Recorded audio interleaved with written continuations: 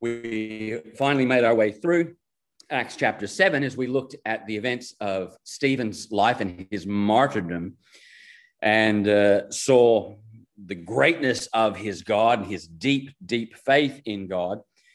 And that led to his death. And we saw some lessons from his martyrdom last week. As we begin here in chapter 8, Luke continues that theme, but he shows us the result, what happens following the death or the martyrdom of Stephen. We're going to look at the first half of Acts chapter 8 this morning, which is one of two of the events where Luke takes us and switches us over to see. We've gone through Stephen, now we see Philip, and two events in the life of Philip's life to encourage us in our walk in our life for Christ. It says here in Acts chapter 8, now Saul was consenting to his death. At that time, great persecution arose against the church, which was at Jerusalem. And they were all scattered throughout the regions of Judea and Samaria, except the apostles. Devout men carried Stephen to his burial and made great lamentation over him. As for Saul, he made havoc of the church, entering every house and dragging off men and women, committing them to prison. Therefore, those who were scattered went everywhere preaching the word. Then Philip went down to the city of Samaria and preached Christ to them. And the multitudes, with one accord, heeded the things spoken by Philip, hearing and seeing the miracles which he did. For unclean spirits, crying with a loud voice, came out of many who were possessed, and many who were paralyzed and lame were healed. And there was great joy in that city. But there was a certain man called Simon who previously practiced sorcery in the city and astonished the people of Samaria, claiming that he was someone great, to whom they all gave heed, from the least to the greatest, saying, "This man is the great power of God." And they heeded him because he had astonished them with his sorceries for a long time. But when they believed Philip as he preached the things concerning the kingdom of God and the name of Jesus Christ, both men and women were baptized. Then Simon himself also believed, and when he was baptized, he continued with Philip and was amazed, seeing the miracles and signs which were done. Now, when the apostles who were at Jerusalem heard that Samaria had received the word of God, they sent Peter and John to them, who, when they had come down, prayed for them that they might receive the Holy Spirit. For as yet he had fallen upon none of them. They had only been baptized in the name of the Lord Jesus. Then they laid hands on them and they received the Holy Spirit. And when Simon saw that through the laying on of the apostles' hands, the Holy Spirit was given, he offered them money, saying, "Give me this power also, that anyone on whom I lay hands may receive the Holy Spirit."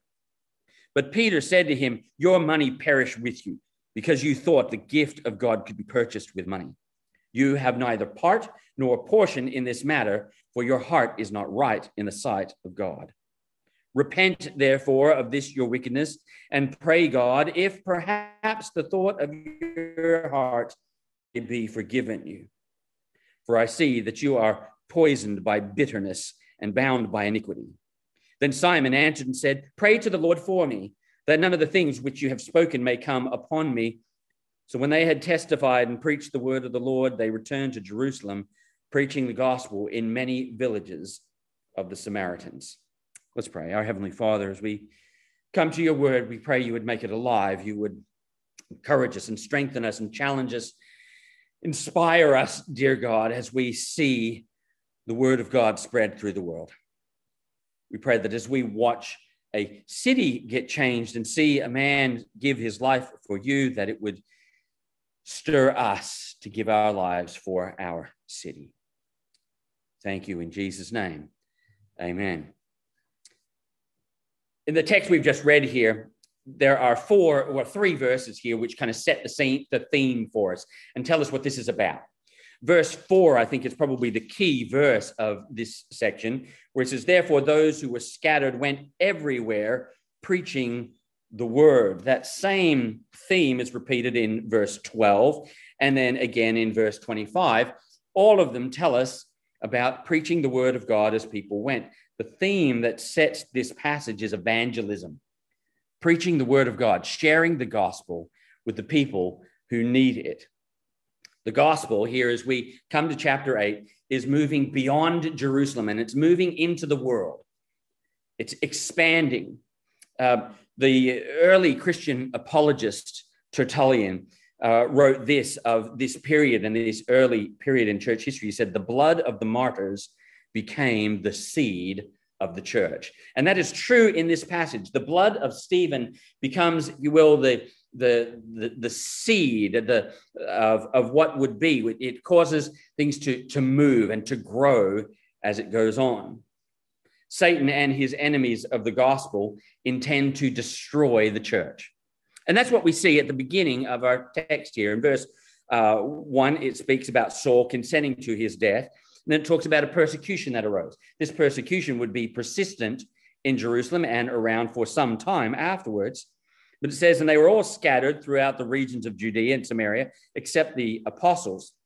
And then in verse 3, it says, as for Saul, he made havoc of the church, entering every house and dragging off men and women, committing them to prison. That word havoc is a word which genuinely means to destroy. Saul's intent in moving through Jerusalem and finding these Christians and finding these believers and dragging them to prison and persecuting them was not just to slow down or deter. His intent was to destroy. And that was Satan's intent. And he was using Saul to do that at this point, to destroy the church. But God had promised that this could never happen. He promised, and when he was here on earth, that the gates of hell would not prevail against the church. And here he was making sure that did not happen. Instead of destroying the church, so while Saul is trying to destroy them, instead of destroying it, it did the exact opposite. It made it stronger. Persecution made it stronger. Verse 4, which we read there before, is a wonderful verse of encouragement. Therefore, those who were scattered went everywhere preaching the word. That scattering and that spread of the gospel rises from the tragedy of Stephen's death, and it rises from the tragedy of the persecution that comes to the people of Jerusalem in the church and the believers there. It shows us the unstoppable purpose of God's power, or the unstoppable power of his great purpose. Do you remember, it was the beginning of this year, I think, wasn't it? We had that big fire just out past the hills and out in the hills. In fact, we had a couple around, didn't we?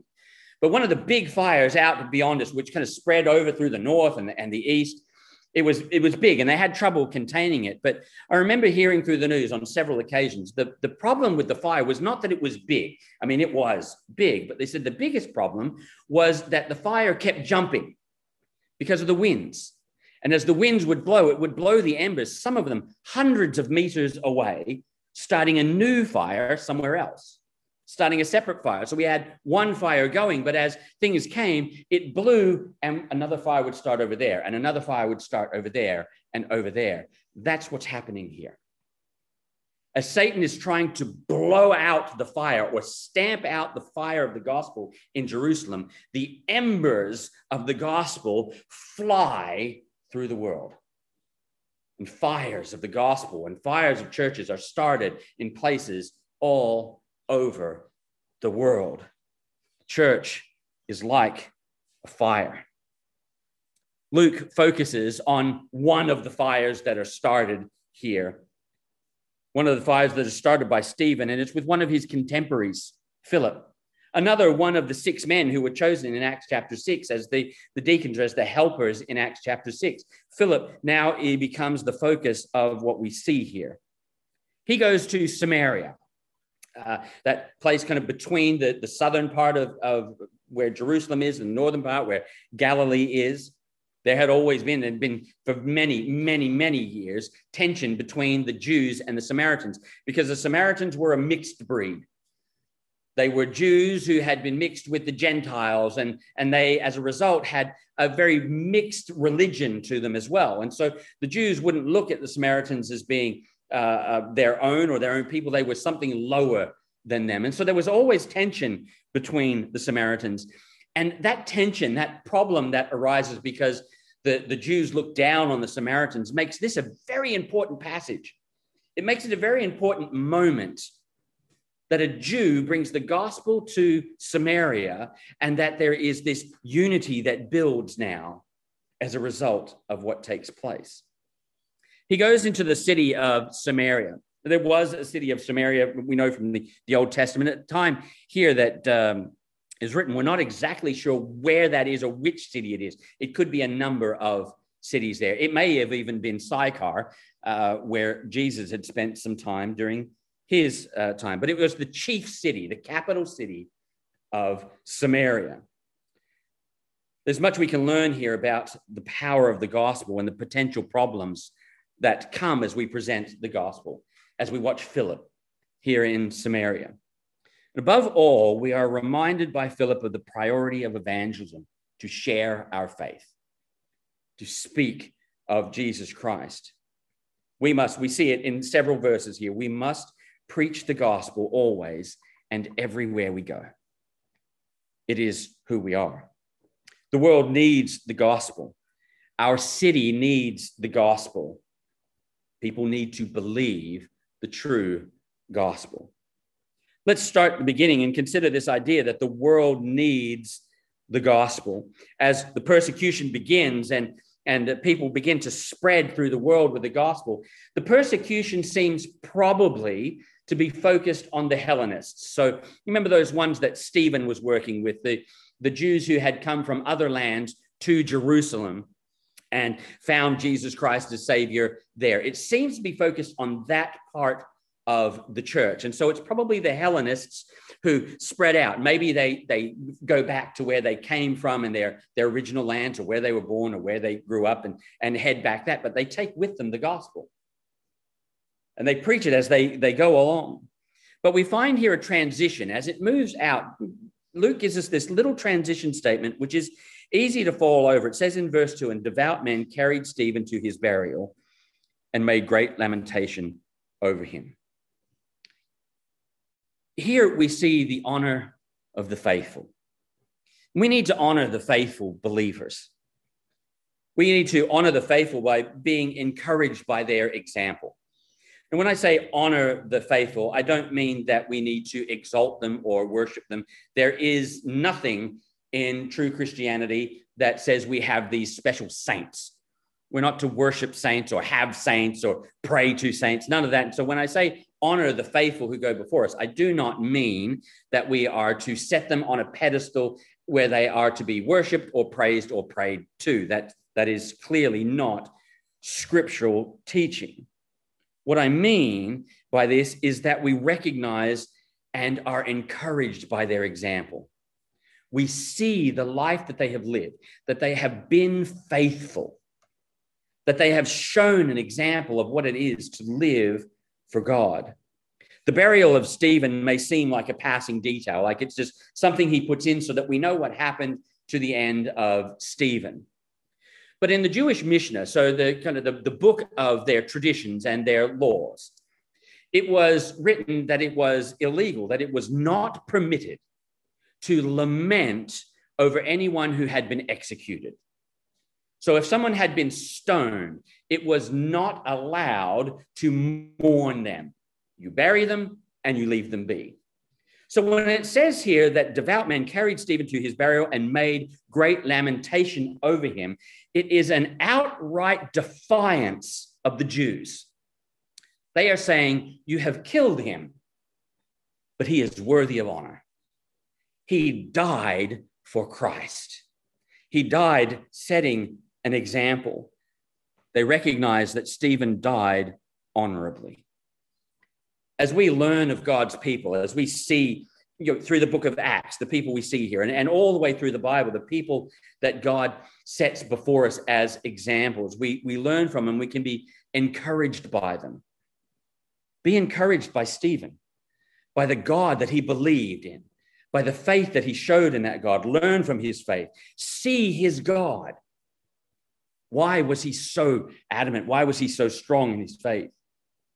The Bible tells us stories of people, Abraham and Isaac and Jacob and Daniel and David and Solomon and the kings and the apostles and Stephen. He tells us all of these stories not to exalt them, but to encourage us in our walk with God.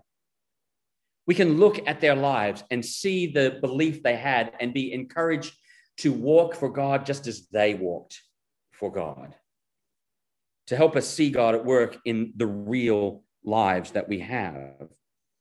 We can be encouraged by their examples, but also to be moved by their examples. Don't just know about them. Don't just read the word of God and see the examples that God gives us and know about them. Follow their example.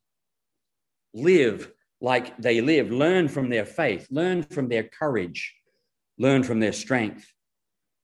As you read over them, ask yourself, what was it about God that motivated their faithfulness? What was it about God that made Stephen stand and preach? And he tells us what it was in his sermon. See God's faithfulness in their lives and be inspired to live for God in the same way. They're not perfect, and no one says they're perfect, but as much as they follow Christ, follow them. This is what Paul said to us. He says, as I follow Christ, follow me. These are what the example's for, to be moved by their example. The world needs the gospel, and when the world needs the gospel, it means we need to honor the faithful by following their example and being encouraged by their example. But the world needs the gospel, so it also means that we need to refuse to get comfortable. Refuse to be comfortable. We have a command to obey. His death, the death of Stephen, sends the gospel flying into the world. This is God's command. Acts 1:8. You shall receive power after the Holy Ghost has come upon you, and you shall be witnesses to me in Jerusalem, in Judea, Samaria, and to the uttermost parts of the world. That was the command that God had given. Take the gospel to the world. We have a command to obey. Now, from what I can find in history and dating, Stephen was martyred somewhere between 34 and 36 AD. Right? So that puts it at least 1 year after Jesus ascended. Okay, it's probably more, but there's at least 1 year between when Jesus ascended and when Stephen is martyred. So probably more. That raises the question, why is everyone still in Jerusalem? We are more than a year from Jesus giving the command, take the gospel to the world. And they are all still in Jerusalem. The church is growing. It's big. You know, we're not the only ones who are slow to act on God's commands. They were clearly slow to act.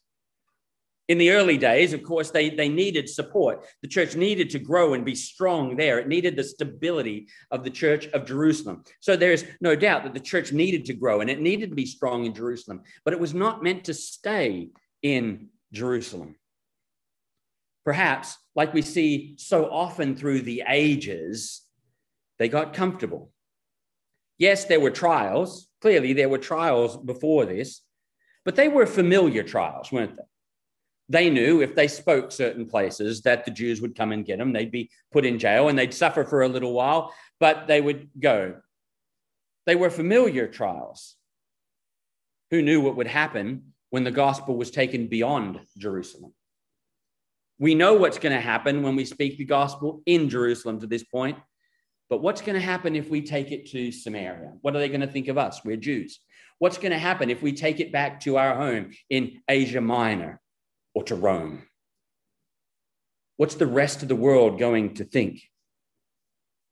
We have a strong draw to the comfortable. We get comfortable in our churches. We have through the ages. We know who will be there. We know what to expect. We like growth as long as it doesn't rock the boat too much. God didn't call us to comfort. God will advance his kingdom. God has a purpose, and he intends to accomplish it. When his people won't go, he gives us a push. This persecution is the push. God is pushing his people out of Jerusalem. Not because he's mean, but because we need it. I remember when it was time for me to move out of home. And my parents probably thought, finally, but it was time to move. I was slow at doing that because it was comfortable at home. I got meals at night. When I go home, there'd be a meal there. If I left my washing there, I knew Mum would do the washing for me. It was comfortable. So when it came time for me to move out and I had to find somewhere, I was happy just driving to work and doing that stuff. And then I could come home and it would all be there. And finally, Mum and Dad and some others said, you have got to go. You cannot keep coming home. You have got to go. It's time. Get out. And I needed the push. I needed the push because I was comfortable. It was much easier for me to stay at home than to have to finally take the step and say, I'm going to take responsibility for myself and do what needs to be done. And sometimes we're like that with God, church. We're comfortable where we're at. And we wait. And God says, all right, it's time for you to move. It's time to shake things up. You are comfortable. You need to grow. And so he gives us a push. Jesus did not die for social clubs or nice Bible studies. God used this persecution to move the church out of its comfort and into action. God brought all of these people to Jerusalem. He brought them all from Jerusalem. They all came to Jerusalem. And what happened when they got to Jerusalem? They heard the gospel and they got saved. But God did not bring all of these people to Jerusalem to hear the gospel and get saved and stay there. He brought all those people to Jerusalem to hear the gospel, get saved, and go home.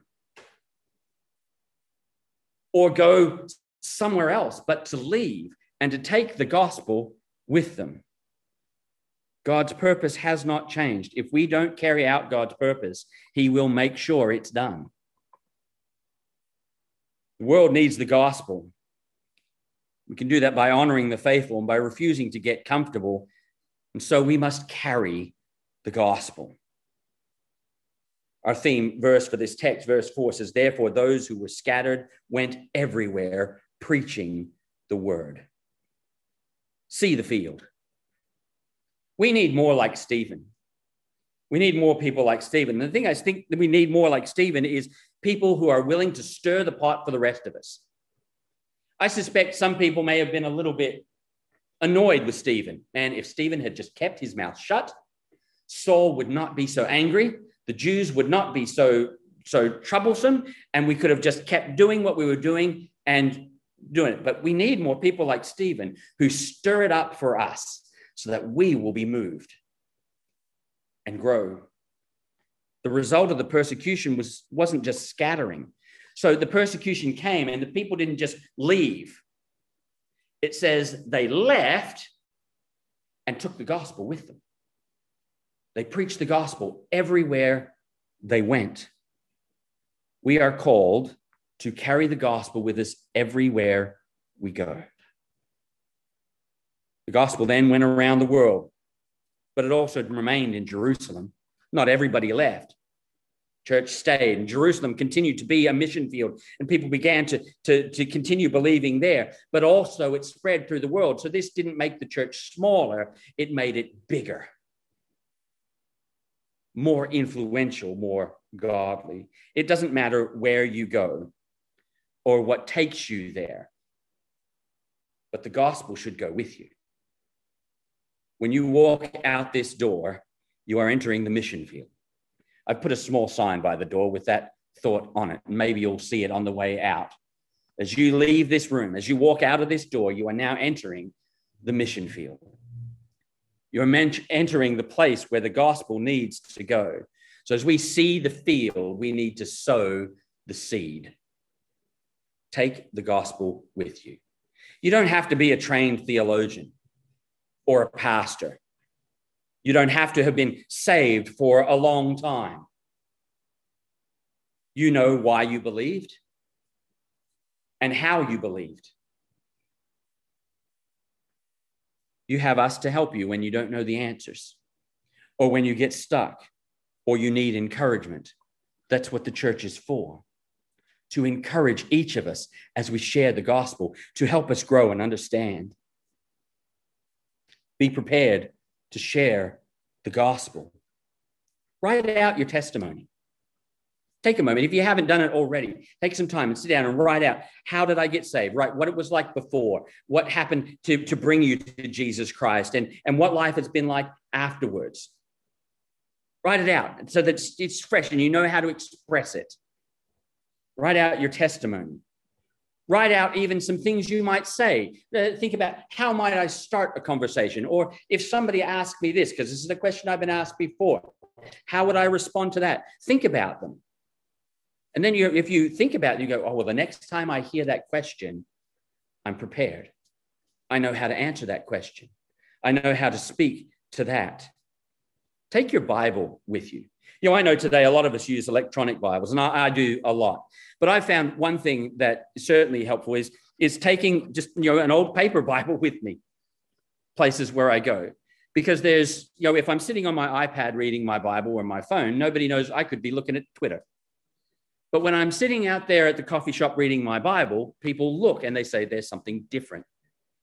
It gives me an opportunity to say something. I know, maybe we don't have one. We've got Bibles here if you need a paper Bible, but that's simply just one way we can take the gospel with us. Take some tracts. We have things on the back table, and I try and get different things to show different ways to share the gospel. You don't have to give them out necessarily, but they may help you as you read them to know how to share the gospel in different ways. Carry the gospel with you. Not only does our world need the gospel, but our city needs the gospel. As we come into verse 5 and move on, we see Philip come into this city in Samaria. The city in Samaria is a city that is deeply religious, and just like Samaria, so our city is deeply religious. As we read through and we saw what happened here in Samaria, the people are deceived by a man named Simon, who considers himself to be great. He is a sorcerer, and the people believe him and follow him.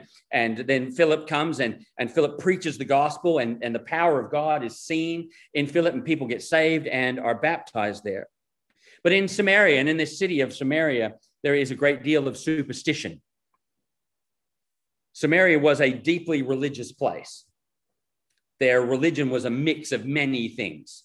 Because they had been brought in from so many places, there was beliefs of Jewishness in there and God, and there was paganism from other places and all sorts of things that had come in and kind of made this mix, mash of religion. This is what makes Simon such a big influence. In history, he is known as Simon Magus, the magician. He was a sorcerer. The word sorcery means magic, and it refers to the Magi. And we know the Magi who came to see Jesus and at his birth, but the Magi were the priests of Medo-Persia. And their religion was a mix of a lot of things. It was kind of a mix of science and superstition that was all sort of bound together.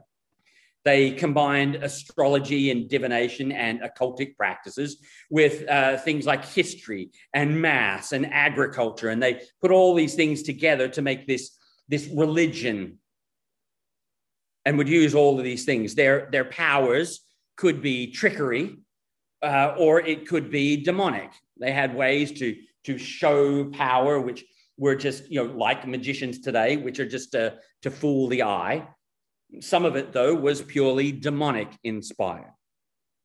But Simon had come to this place and he had made a great name for himself by mixing himself into this great mix of religion and being able to present himself as someone great who knew a lot of things about the world and about mysticism, and he could heal people, it would seem, and do these tricks and these miracles. He deceived the people into thinking that he had the power of God. Certainly, Satan has the power to deceive.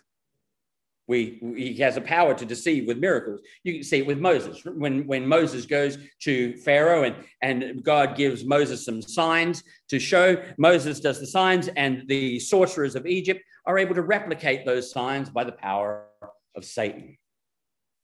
So Satan is clearly able to deceive with miracles. There's also also a great deception here. As I look at this, Simon is a lot like the charlatans and the false teachers and the miracle workers that we see around today.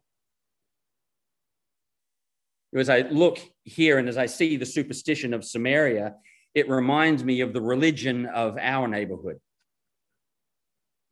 Before we write these people off as simple ancient folk who just believe superstition and we're a much more enlightened age today, consider how alike we are as a culture to the people here. Our society has a religion not unlike theirs. Most people around us, the vast majority of people around us, have a self-made religion. It's a mix of things from all over, things they want to believe, things they don't want to believe, things they've been taught as they grew up. It's a mix of things they want to believe. Some of it's a mix of religion, mixed with science, mixed with superstition. Most have a sense of morality based in some kind of religious code. We've assimilated so many parts of all sorts of religions into our lives. The West, particularly, has turned the idea of science into an absolute belief. We're as vulnerable these days as to the charlatans as the Samaritans were to the charlatans. They just have different clothes. We have faith healers and miracle workers today. I tell you, I did not know until I met a miracle worker how prolific short limbs were in Australia.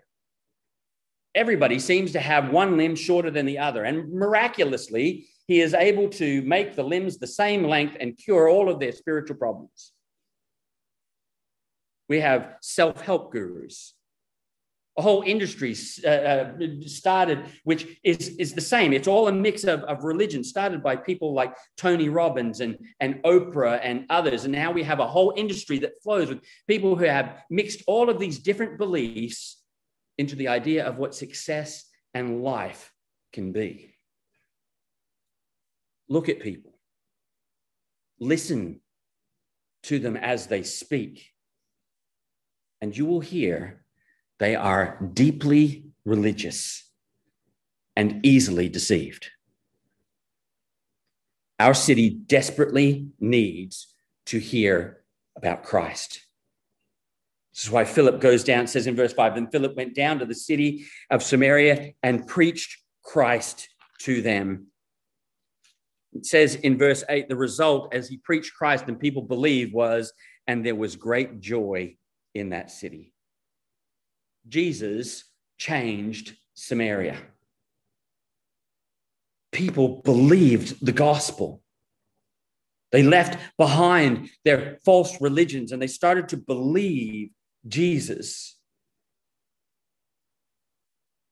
It's not the first time that Samaria has heard the gospel. Jesus had been there. Like Jerusalem, when the gospel came, multitudes believed and the city is changed. Joy fills the city. Just as Jesus changed Samaria. We believe the gospel. We believe that Jesus can change our neighborhood. Will you pray with me for a moment? Father, our city, our neighborhood is lost in darkness, deception, and empty religion. We know people, perhaps on our mind right now, deceived by darkness. We're surrounded by people looking for hope, but they're looking in the wrong places and they're being deceived by the trickery of Satan. Open our hearts, oh God, open our eyes to see the spiritual need that is right next to us. Move us out of our comfort and into the battle. We ask that you would use us to change our community, to bring great and eternal joy. Fill this church, Lord, as we go out for you. Through us, let your saving goodness come to young and to old alike, to people of every walk of life. Make your name known through us. Even in these prayers, dear God, our desires and our hearts are prone to selfishness. So forgive us for this and cause us to seek your glory, the salvation of others. In Jesus' name, amen. The world needs the gospel. Our city needs the gospel. And one thing we see from the example that happens here with Simon is that people need to believe the gospel. They need to genuinely believe the gospel. The gospel can't be bought. It can't be bought. It can't be bought with money or deeds. It seems a great miracle has happened and Simon has believed. So he's gone in and people begin to believe Jesus Christ. And one of the converts that Philip has is this one who is considered great, this Simon, this leader, this sorcerer. And I suspect that as soon as this has happened, perhaps Philip is so filled with excitement and joy that this great spiritual leader has finally found Christ that maybe he pulls out his phone and he texts Peter, "Peter, Simon is saved." And he's baptized. Peter and John hear what's going on down there and they come down to see what's happening. And in part to put the apostolic approval of what is going on down there. Because it would be quite a significant event if indeed Simon has believed. Soon becomes apparent that Simon has only professed belief. He has not genuinely believed the gospel. In fact, the church fathers, the ones who follow after the apostles, don't speak kindly of Simon at all. The reputation he leaves behind is not good. He is known by the church fathers. They call him the father of heretics. Justin Martyr, one of those that followed the apostles, writes in his apology that Simon claimed to be incarnate God. So here, as we see what takes place, we see that Simon has only professed a belief. There's something behind this. There's some reason he has done it, but he has professed belief, but clearly has not believed. There are many, many like this today. Try and buy our way to heaven with our goods or our good deeds, or our generosity, or whatever it may be that we think might be pleasing to God to give us a way to heaven. Maybe our church attendance, or our good morality, or our obedience to our parents. When Simon sees the apostles come, and by the transitional nature of the beginning of the book of Acts, the apostles pray and lay hands on people to receive the Holy Spirit. And something must have happened to make this evident that the Holy Spirit came. And many scholars believe that it was probably similar to Jerusalem. When the Holy Spirit came here to Samaria, there was probably speaking in tongues again as a sign that the Holy Spirit had come. Now, this is an important part of showing the unity between Jerusalem and the rest of the world.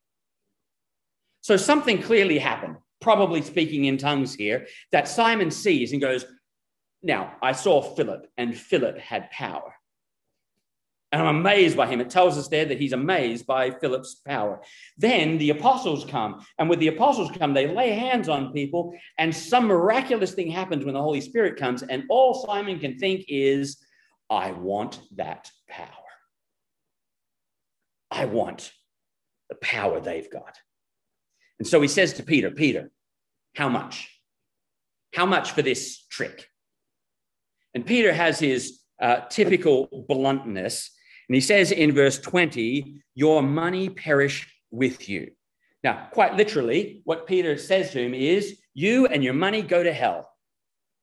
That's as blunt as Peter has been here. You cannot buy what I have. You cannot buy what they have, and clearly you do not understand. You do not know the great value of what is here. You cannot buy the gospel. The gospel can't be bought with money or deeds. The gospel can't be bought for power or pleasure. Why does Simon do this? Why does he want what the apostles have? Why does he want to be able to lay hands on people and have this great power? Because Simon's interest isn't in Jesus. His interest isn't in God. His interest in Jesus is what he can get out of Jesus.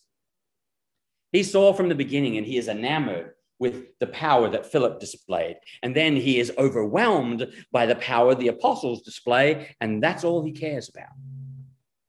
What is Jesus going to give me that's going to make me powerful and have pleasure? As long as he saw a way that he could gain from Jesus, he believed Jesus. As long as they can see personal benefit in following Jesus, that's the reason many people will believe. I'll believe Jesus as long as I get something good out of it, a feel good, a help, an encouragement. As long as Jesus gives me what I want, I'll believe him. And when it gets difficult, Jesus is no longer needed. Once it gets hard or requires more, they fall away.